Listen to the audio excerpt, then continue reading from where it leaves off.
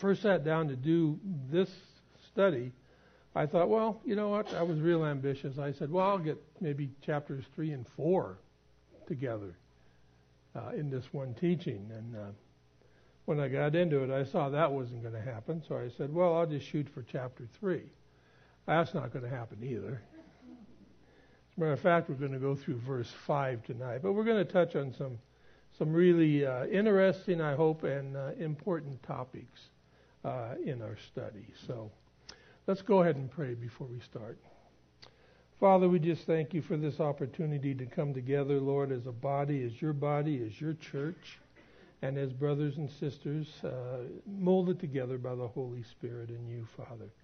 We thank you for the opportunity to worship you in praise and prayer and music and song and fellowship, Lord.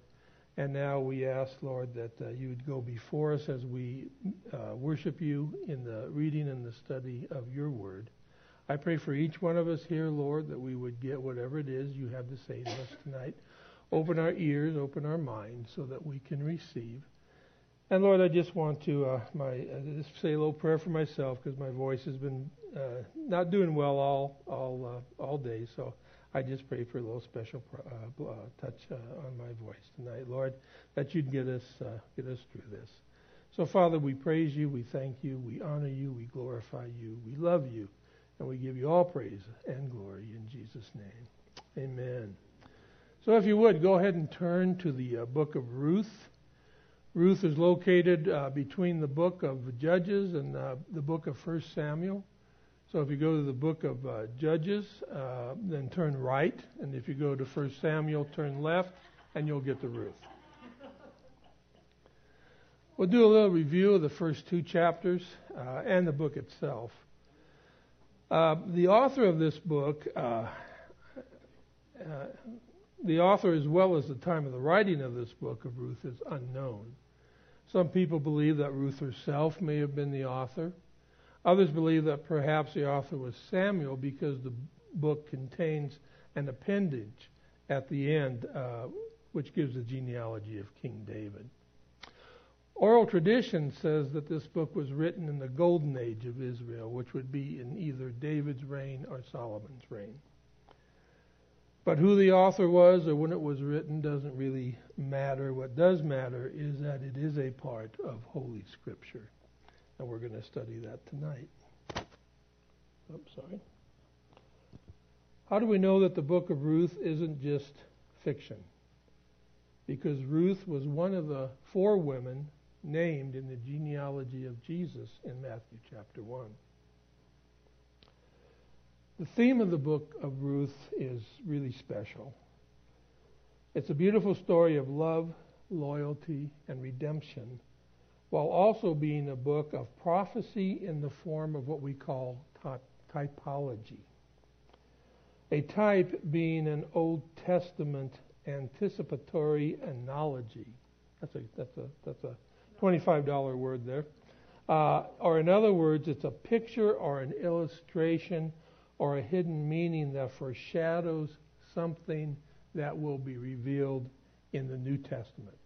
A lot of times, a lot of teachers will use that phraseology, types and shadows, and they're talking about something in the Old Testament that foreshadows something in the New Testament. So that's really is what that means. The book of Ruth takes place during the time of the judges in Israel, a period that began in 1380 BC with the death of Joshua and ended in 1050 BC with the reign of Saul as the first king of Israel. It was a time of extreme spiritual and moral decay in Israel. The time of the judges was not a good period for Israel. The book of Ruth serves as a prophetic type or picture also of the Lord's relationship with his church. It is one of only 2 books of the Bible named for women, the other one, of course, being the book of Esther. Before we begin chapter 3, let's do a quick review of chapters 1 and 2 and see how we got here. In chapter 1, we were introduced to a Jewish family headed up by a man named Elimelech. In order to escape a famine in Israel, he takes his wife Naomi along with his 2 sons and moves to the nation of Moab. Now, you might remember where Moab is. If this is Israel, Moab is right down here. It's in the southeastern corner of Israel. After some time in Moab, Elimelech dies. His wife Naomi and his 2 sons remain in Moab after his death. His sons marry Moabite women, which, by the way, was not supposed to happen according to the law of Moses, but they married them anyway. About 10 years after dwelling in Moab, both of Elimelech's sons die also. This leaves his wife Naomi and his 2 daughter-in-laws alone and without any means of support. At about the same time, the famine in Israel ends. Naomi decides to return to Israel. Knowing that her 2 daughter-in-laws would have a difficult time finding a husband in Israel because Jews were forbidden from marrying Moabites, Naomi entreats them to return to their own people. Her one daughter-in-law, Orpah, I always want to call her Oprah, but I managed to not do it that time. Her one daughter-in-law, Orpah, does return to her own people. But the other one, Ruth, refuses to desert Naomi and insists on returning to Israel with her. They return at the time of the barley harvest, and that got us to chapter 2. In chapter 2, we find that even though the famine in Israel has ended, Naomi and Ruth, without male support, still face hardship and possible starvation. The usual 2 options for a woman in that culture, in that position, was to either become a beggar or a prostitute. Ruth takes option 1 and asks permission to go to the fields that are being harvested to see if she might find favor from someone who would let her glean in their field. We looked at the law of gleaning in our study of chapter 2. What gleaning basically means is to go behind the harvesters and glean or to collect whatever grain may have been dropped or missed or just left by the harvesters on the vine. This was allowed in Israel as gleaning was a part of the Mosaic law. This was kind of their social safety net for the poor. They didn't have a law programs, not like we have, and that was one of the safety nets for the poor. It turns out that Ruth does find favor. The Hebrew word means grace, actually, in the field of a man that turns out to be a near kinsman of Naomi's husband. We don't find out how near, it doesn't matter. He was a near kinsman. That point will be very important in our study tonight. The man's name is Boaz. Boaz not only allows Ruth to glean in his fields, but he tells his harvesters to purposely drop grain for her to glean, as well as telling them to let her gather grain from the part of the field that has not even been harvested yet. So Ruth found a lot of favor in Boaz's eyes. Boaz also instructs his young men not to touch or molest Ruth in any way. They were also told to provide protection for her from any others in the area who might try to molest Ruth. A woman by herself in that culture was always in danger. In the end, Ruth brings home an abundance of grain for her and Naomi. When Naomi discovers that the man Boaz, who owns the field, is a near kinsman to them, Naomi recognizes that something special has happened here, and gives God the glory for it. That's if you remember back in chapter 2, when she came back to Israel, she was pretty down in the dumps and wasn't ready to give God glory for much of anything. She said, "I went out full and came back empty." But here she sees that God is doing something special, and she gives him glory for it. Naomi instructs Ruth to glean in no other field than in Boaz's field. And that brings us to chapter 3. Before we begin chapter 3, and as this book is prophetic in nature, foreshadowing events that will take place in the New Testament, I think we need to first identify who all these characters we've come across so far in the book of Ruth represent, because they are representative of certain people. Naomi is a type or a representation of the nation of Israel. Ruth is a type or representation of Christ's church, of us. The unnamed servant of chapter 2, he's the guy that pointed Ruth out to Boaz. He is typical of the Holy Spirit, because the Holy Spirit is always unnamed in Scripture.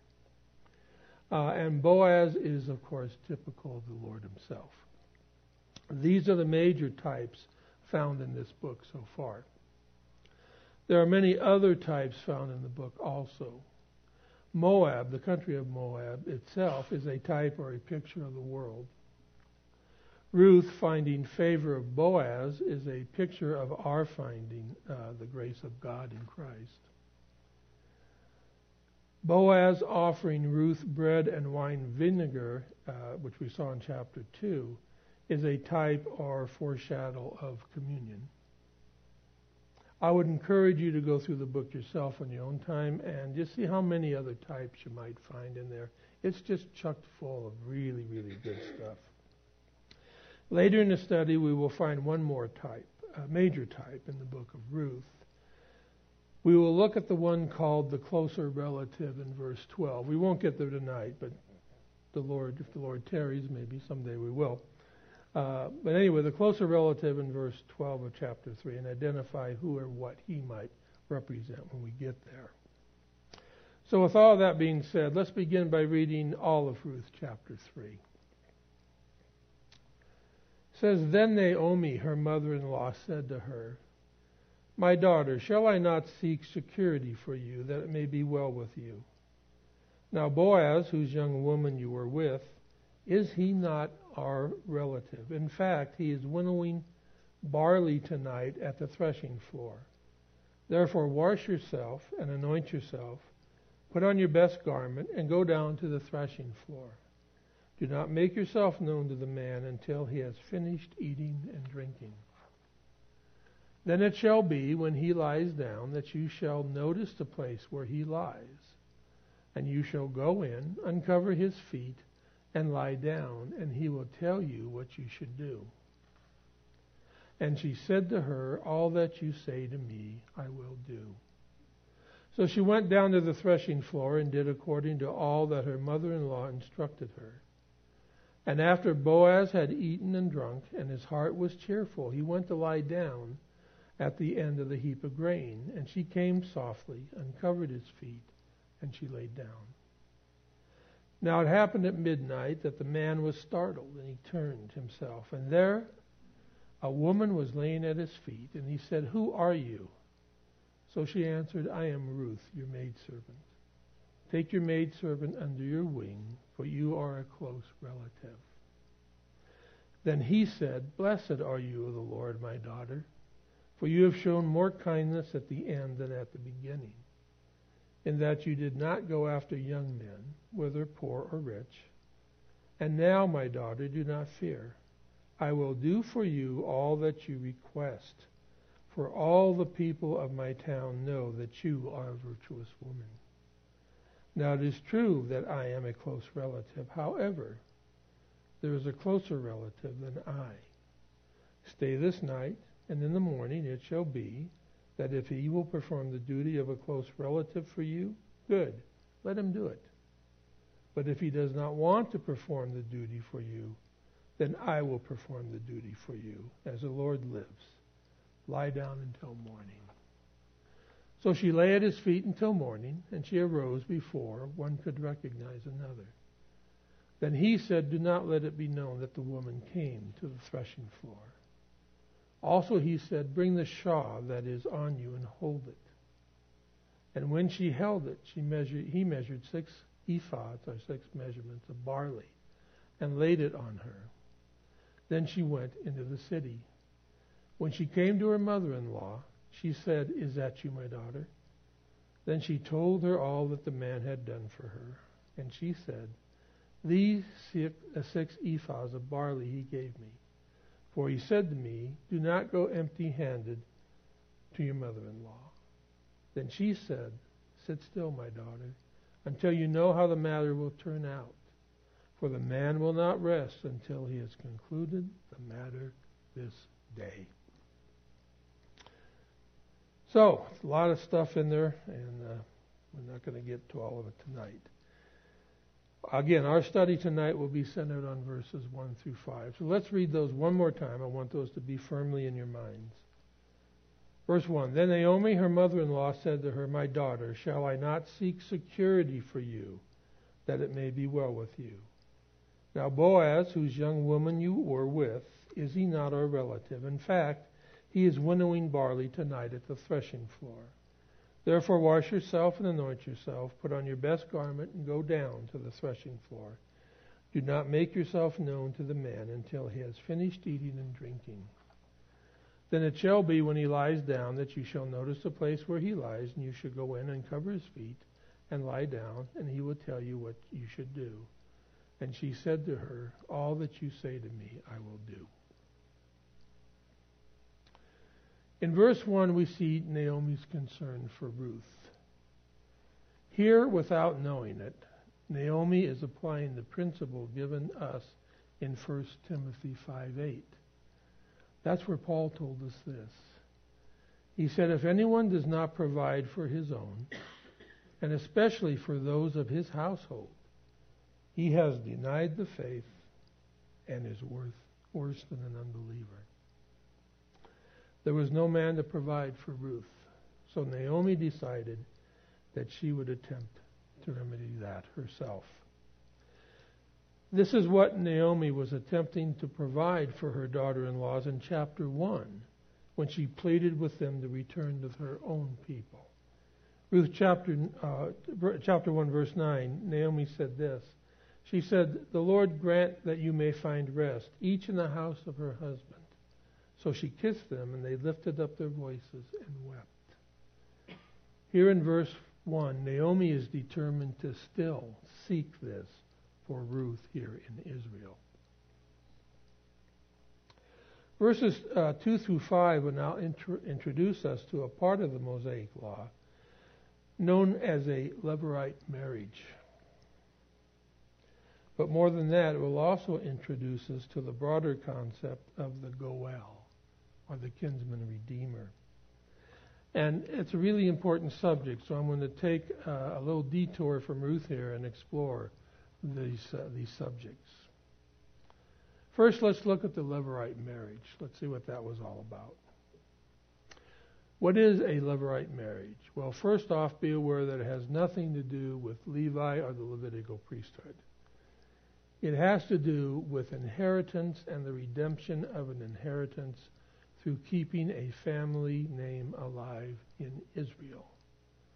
The term itself is a derivative of the Latin word lever, meaning husband's brother. So that's how we get Levirate.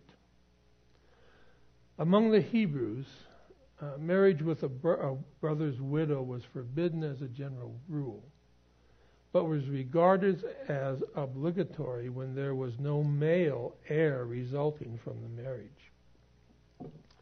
God sought to preserve families. If a man married a wife and died before they had any children,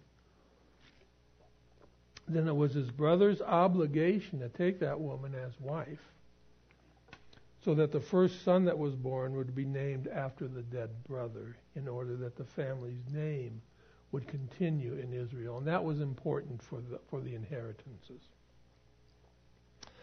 And while it is not exclusive to the Mosaic law, because I believe it is also found in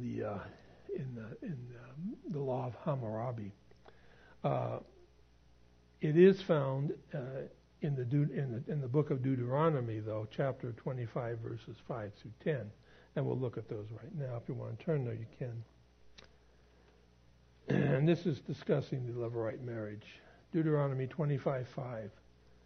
It says, "If brothers dwell together, and one of them dies and has no son, the widow of the dead man shall not be married to a stranger outside the family. Her husband's brother shall go in unto her, take her as his wife, and perform the duty of a husband's brother to her. And it shall be that the firstborn son which she bears will succeed to the name of his dead brother, that his name may not be blotted out of Israel. The sons he had after that with her would be his sons. Only the firstborn son was named after his brother. But if the man does not want to take his brother's wife, then let his brother's wife go up to the gate to the elders and say, my husband's brother refuses to rise up a name to his brother in Israel. He will not perform the duty of my husband's brother. Verse 8 says, then the elders of his city shall call him and speak to him. But if he stands firm and says, I do not want to take her, then his brother's wife shall come to him in the presence of the elders, remove his sandal from his foot, spit in his face, and answer and say, so shall it be done to the man who will not build up his brother's house. And his name shall be called in Israel, the house of him who had his sandal removed. Now, why they had that specific procedure, I have no idea, but evidently it wasn't something you wanted to have done to you. In the strictest sense of the law, it only applied when the two brothers had been dwelling together on the same family estate.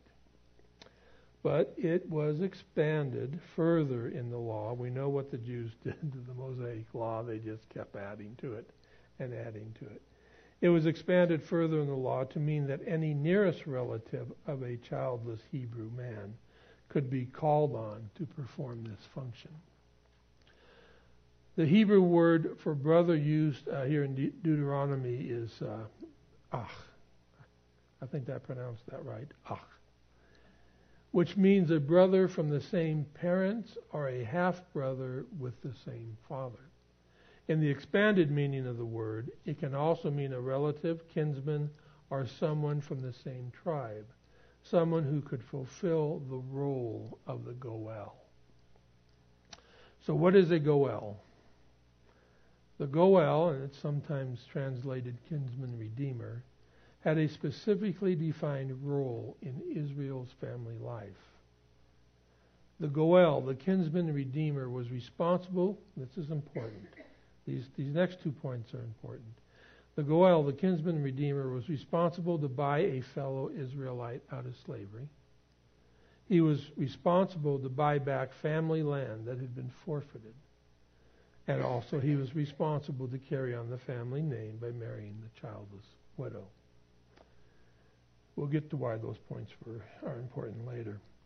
Overall, it was a responsibility of the goel, the kinsman redeemer, to safeguard the persons, the property, and the prosperity of the family. But the goel had another responsibility also. He was also responsible to be the avenger of blood. Responsible to make sure that if a family member was murdered, that the murderer answered for the crime, paying life for life. The role of the goel fell to the nearest family member available. Leviticus 25:47 through 49. It says, now if a sojourner or a stranger close to you becomes rich, and one of your brethren who dwells by him becomes poor, and sells himself to the stranger or sojourner close to you, or to be a member of the stranger's family, after he is sold, he may be redeemed again. One of his brothers may redeem him, or his uncle, or his uncle's son may redeem him, or anyone who is near of kin to him and his family may redeem him. What does all this have to do with us today? Well, quite a bit, actually. While we don't have time for a detailed study, let me just hit the highlights of why this is important to us today. The goel is kinsman redeemer. Who is our redeemer? Our redeemer is Jesus Christ. What is the requirement under the law? In order for one to redeem us, he must be a kinsman. In order for Christ to redeem us, he had to be our kinsman. He had to be human. And as we know, Jesus Christ is fully man as well as being fully God. He is of our human blood as required by the law.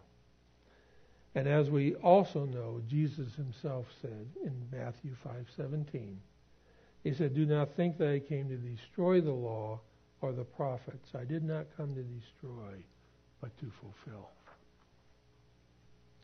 As well as needing to be God, because only an eternal being could offer eternal life, Jesus also had to be human in order to redeem us. He had to be of our blood. The Goel as the avenger of blood. This one gets really interesting. This idea of the avenger of blood leads us to the subject of the cities of refuge, another requirement of the Mosaic Law. And that's found in the 35th chapter of the book of Numbers, verses 9 through 30. I'm not going to go all through that. You can read that on your own if you'd like. But I'll give you a condensed version of what all that's all about. The Israelites were told by God to set aside 6 cities of refuge, 3 on one side of the Jordan River, 3 on the other side of the Jordan River. The idea being that a city of refuge would be close at hand to anyone living in Israel. Just as a side note, that does prove one other thing. Israel does own the west bank of the Jordan River. They also own the east bank of the Jordan River, and they're going to have that one day. But that's a side study we're not going to go into tonight. The purpose of the cities of refuge. If a person were to cause the accidental death of someone, what we refer to as manslaughter, they could escape retaliation from the avenger of blood by fleeing to one of these cities. As long as they could prove that the death was accidental, they were allowed refuge, and the avenger of blood could not harm them there. And they were allowed to stay under the protection of the city of refuge for as long as the high priest lived. After the death of the high priest, the person could then return to their home, and the avenger of blood could no longer seek vengeance against them. If, however, they were to leave the city of refuge before the high priest died, all bets were off, and they were fair game for the avenger of blood. Again, we ask, what does all this have to do with us? It brings us to one of the 7 statements Jesus made from the cross. Remember, when he was up there on the cross, he made 7 statements. We're going to look at one tonight that I believe is very, very important. The one statement that is of particular importance to us, and I believe could well be the most important statement ever made. We find it in Luke 23:34. It says, "Then Jesus said, 'Father, forgive them, for they know not what they do.'" Why is that statement so important to us? Because Jesus was murdered by the Jews. And in actuality, he was murdered by all of mankind. And murder had only one remedy in the law, and that remedy was death. But with that statement, I believe that Jesus moved mankind's involvement in his death from the category of first-degree murder, premeditated murder, into the category of manslaughter, thereby qualifying mankind to flee to the city of refuge for protection from the avenger of blood. Who is our city of refuge? Jesus. Scripture abounds with that idea. Psalm 46:1 says, "God is our refuge and strength, a very present help in trouble." Jeremiah 16:19 tells us, "O Lord, my strength and my fortress, and my refuge in the day of affliction." How long can we take refuge there? We can take the refuge there until the high priest dies. Who is our high priest? Jesus. Hebrews 3:1 says, "Wherefore, holy brethren, partakers of the heavenly calling, consider the apostle and high priest of our profession, Christ Jesus." Is Jesus ever going to die again? No, he's not. Revelation 1:17 and 18 says, and when I saw him, speaking of Christ, this is John speaking, when I saw him, I fell at his feet as dead, and he laid his right hand upon me, saying unto me, Fear not, I am the first and the last. I am he that lives, and was dead, and behold, I am alive forevermore. Amen. Jesus is our eternal high priest.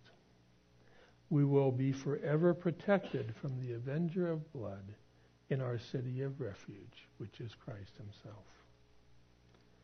But also, who is the avenger of blood? Again, it's Jesus. When will Jesus perform his duties as the avenger of blood? I believe that one place that's recorded will be in the Great Tribulation, in his answer to the prayer for vengeance of the martyred tribulation saints, as recorded in chapter 6 of Revelation. Revelation 6, 9, and 10, it says, And when he opened the fifth seal, and I saw under the altar the souls of those who had been slain for the word of God, and for the testimony which they held. And they cried with a loud voice, saying, How long, O Lord, holy and true, until you judge and avenge our blood on those who dwell on the earth? To the unrepentant, Jesus will be the avenger of blood, requiring blood for blood.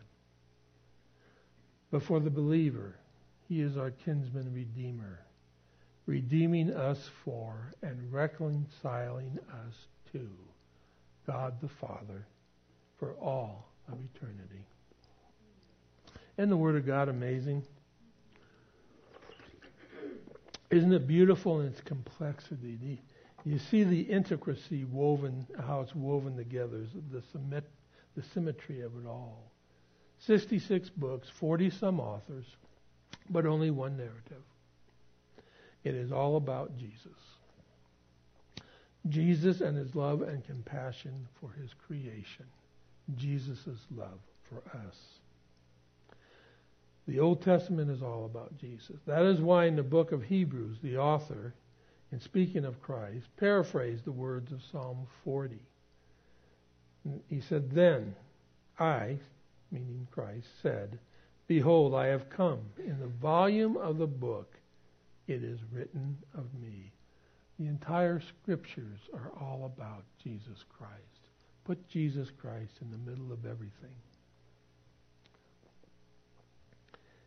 It's divine logic. Everything in Scripture is divine logic. You know, there's kind of a thought out there that if you become a person of faith, you have to put logic to the side and just accept everything on faith. And nothing could be farther from the truth. What we accept on faith is Jesus' work on the cross, his death, his resurrection, and the fact that he paid for our sins and that we are forever cleansed of those sins. And we trust that as our salvation. That is our faith.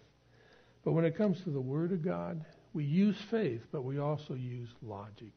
Because God has a purpose for everything that's in that book. Now, some of it may be kind of obscure to us because it may not necessarily be for us. It may have been for the Old Testament saints. It may be for the tribulation saints. So we won't have a perfect understanding of the logic. But all of it is logical. God does not do anything that is illogical. Always remember that. Anyway, back to the book of Ruth, and you're probably wondering if we're ever going to get there. Well, we're all the way up to verse 2. It says, Now Boaz, whose young woman you were with, is he not our relative? In fact, he is winnowing barley tonight at the threshing floor. So the picture is this. The harvest is in, and Naomi tells Ruth that Boaz, this near relative of theirs, will be spending the night winnowing the barley at the threshing floor. And that's a somewhat windy place set apart for threshing grains. Basically, they did that with barley the same way as they did with wheat. They would thresh the crop by throwing it up in the air. The heavier grain would fall here. The lighter chaff would fall farther down. The grain, the good stuff, and the chaff, the unprofitable stuff, were separated at the end of the harvest. And for us, I think sometimes our lives can seem like we're in the threshing floor sometimes, doesn't it? That maybe God is separating the good stuff from the bad stuff in our lives. Scripture confirms to us that Jesus uses this technique with his church corporately and with his people individually. In Matthew chapter 3, verses 11 and 12, John the Baptist, speaking concerning Jesus, said this. He said, I indeed baptize you with water unto repentance, but he who is coming after me is mightier than I, whose sandals I am not even worthy to carry. He will baptize you with the Holy Spirit and fire. His winnowing fan is in his hand, and he will thoroughly clean out his threshing floor and gather his wheat into the barn, but he will burn up the chaff with unquenchable fire. Let's pray we're all wheat here tonight. Verse 3, it says, Therefore wash yourself and anoint yourself, put on your best garment and go down to the threshing floor. But do not make yourself known to the men until he has finished eating and drinking. In other words, after he's finished celebrating a successful harvest. Ruth 3:3 is, I think, one of my favorites. As Zeke would say, it's my favorite verse. Here in verse 3, I believe we find another of those mini types, similar to the type in chapter 2 where Boaz served Ruth bread and wine vinegar, which I believe also was a foreshadow of the Lord serving his disciples communion in the New Testament. Here in verse 3 here, Naomi tells Ruth to wash yourself, anoint yourself, and put on your best garment. Again, I see this as a type. I see it as a type or foreshadowing of the justification portion of salvation. Now, remember that salvation has three parts. Justification, which is our cleansing that's done at the cross, totally through the work of Jesus on the cross. Second part is sanctification. That's kind of dependent on both Jesus and us. We have a lot of input into sanctification. Sanctification is the setting apart of us, of ourselves to do God's work. And the third part, of course, is glorification. Justification, sanctification, glorification. Glorification will come when we appear in glory with Jesus. Not our glorification, but we will be sharing his glorification. So that's the three portions of it. So here Naomi tells Ruth, she says, wash yourself. And isn't that exactly what we do when we come to Christ? We wash ourselves in his blood. Actually, it would be more accurate to say that it is Jesus who washes us in his blood. Sometimes the communion will sing that song, and part of it says, what can wash away my sins? Nothing but the blood of Jesus. Only the blood of Christ can wash us from our sins. 1 John 1:7 says, But if we walk in the light, as he is in the light, we have fellowship with one another. And the blood of Jesus Christ, his Son, cleanses us from all sins. Revelation 1:5. And from Jesus Christ, the faithful witness, the firstborn from the dead, and the ruler over the kings of the earth, to him who loved us and washed us from our sins in his own blood. Psalm 51 has two verses that attest to this, verses 2 and 7. It repeats it. It says, Wash me thoroughly from my iniquity and cleanse me from my sin. Wash me and I shall be whiter than snow. Isn't that beautiful? That's what God does to us. So the first part is she tells her, wash yourself. Naomi then tells Ruth, anoint yourself. Of course, in the justification process, we don't actually anoint ourselves, do we? 1 John 2:27 says, but the anointing of the Holy Spirit he's talking about, but the anointing which you have received from Christ abides or indwells you forever. So, wash, anoint. What's the third part? Naomi tells Ruth, put on your best garment. What is our best garment? The righteousness of Christ. Galatians 3:27 says, for as many of you as were baptized into Christ have put on Christ. Romans 13:14 says, but put on the Lord Jesus Christ and make no provision for the flesh to fulfill its lusts. Even way back in the book of Job, the oldest book of the Bible, Job said this. He said, I put on righteousness and it clothed me. Wow. The righteousness of Christ is not only our best garment, it is also our wedding garment. Because remember who we are. We are the bride of Christ. Isaiah 61:10 says this. It says, I will greatly rejoice in the Lord. My soul shall be joyful in my God. For he has clothed me with the garments of salvation. He has covered me with the robe of righteousness. As a bridegroom decks himself with ornaments, and as a bride adorns herself with her jewels. Christ is our wedding garment.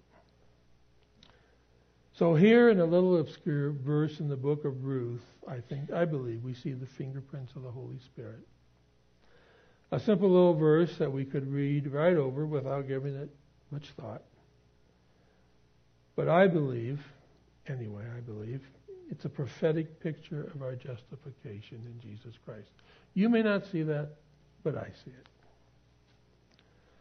Verse 4, Naomi gives Ruth further instructions. It says, then it shall be when he lies down that you shall notice the place where he lies, and you shall go in, uncover his feet, and lie down, and he will tell you what you should do. In verse 4, Naomi tells Ruth to wait until after the harvest celebration, till Boaz is done celebrating, then to watch where he lies down to sleep.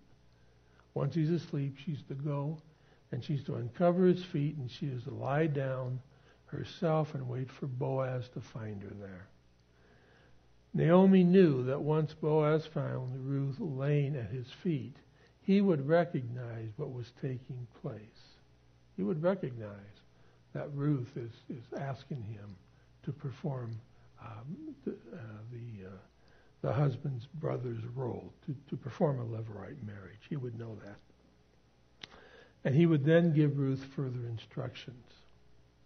This verse, too, has a somewhat prophetic bent to it. Ruth symbolizes the church, and Boaz symbolizes the Lord. Ruth is instructed to wait at the feet of Boaz for instructions. As the church, where's the best place for us to be? Getting instruction at the feet of Jesus. This is somewhat reminiscent of the story of Martha and Mary in Luke chapter 10. If we remember the story, Jesus comes to their house to teach. Martha is busy going about preparing food and serving the guests and doing all the busy work.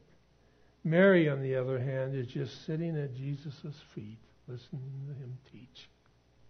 Martha complains to Jesus about Mary, and Jesus answers her complaint by telling Martha this. Luke 10:41 and 42. And Jesus answered and said to her, Martha, Martha, you are worried and troubled about many things. Does that sound like you? Are you ever that way? That sounds like me. I'm always worried and troubled about something.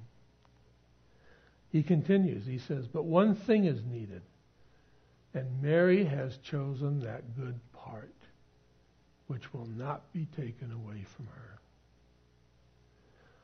The point being that while it is good and necessary to serve, to sit and listen and get instruction at the feet of the Master is a better choice. And that's something we need to do before we serve, because we need to know how to serve. But being at the feet of the Master is a very, very good place to be. One further note here in verse 4. There will be nothing taking place in the encounter between Ruth and Boaz that will be of a sexual nature. Some people do try to make that appear that way.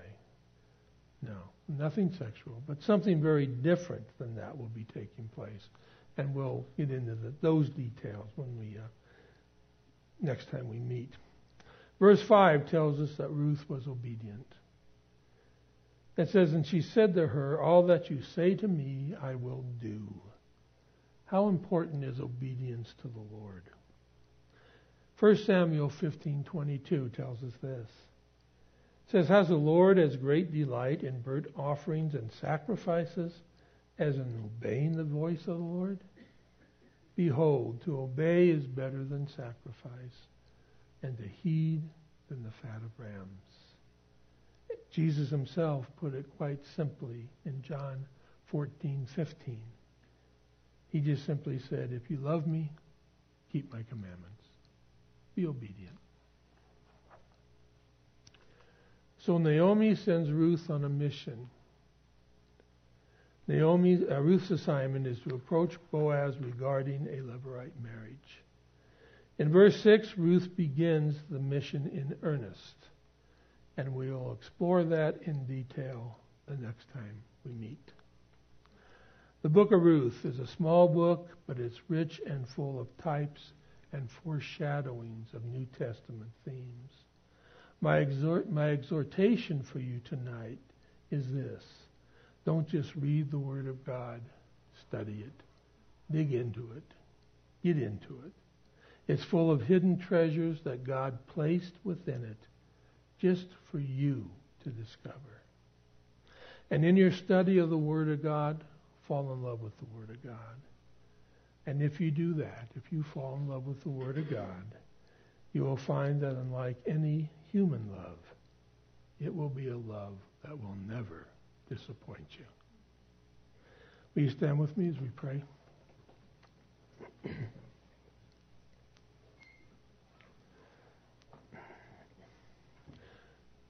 There's coming a time that will be the end of all things. When that time arrives, every human being will stand before Christ. And Christ will be one of two things to each person. He will either be the kinsman redeemer, or he will be the avenger of blood. Every person will fall on one side of that dividing line or the other. It's crucial for each of one of us here tonight to make sure we fall on the right side of that line, that Christ is our kinsman redeemer. Let's pray. Father, we thank you for tonight, for the treasure that is your holy word. Help each of us to read and understand and then to apply to our lives the wonderful things and truths contained within it. And thank you, Lord, for being our Goel, our kinsman redeemer, for loving us so much that you were willing to come and die so that we can live. We thank you for your grace and mercy upon our lives. We love you, we praise you, and to you be all glory and power and honor. In Jesus' name, amen. We've got prayer teams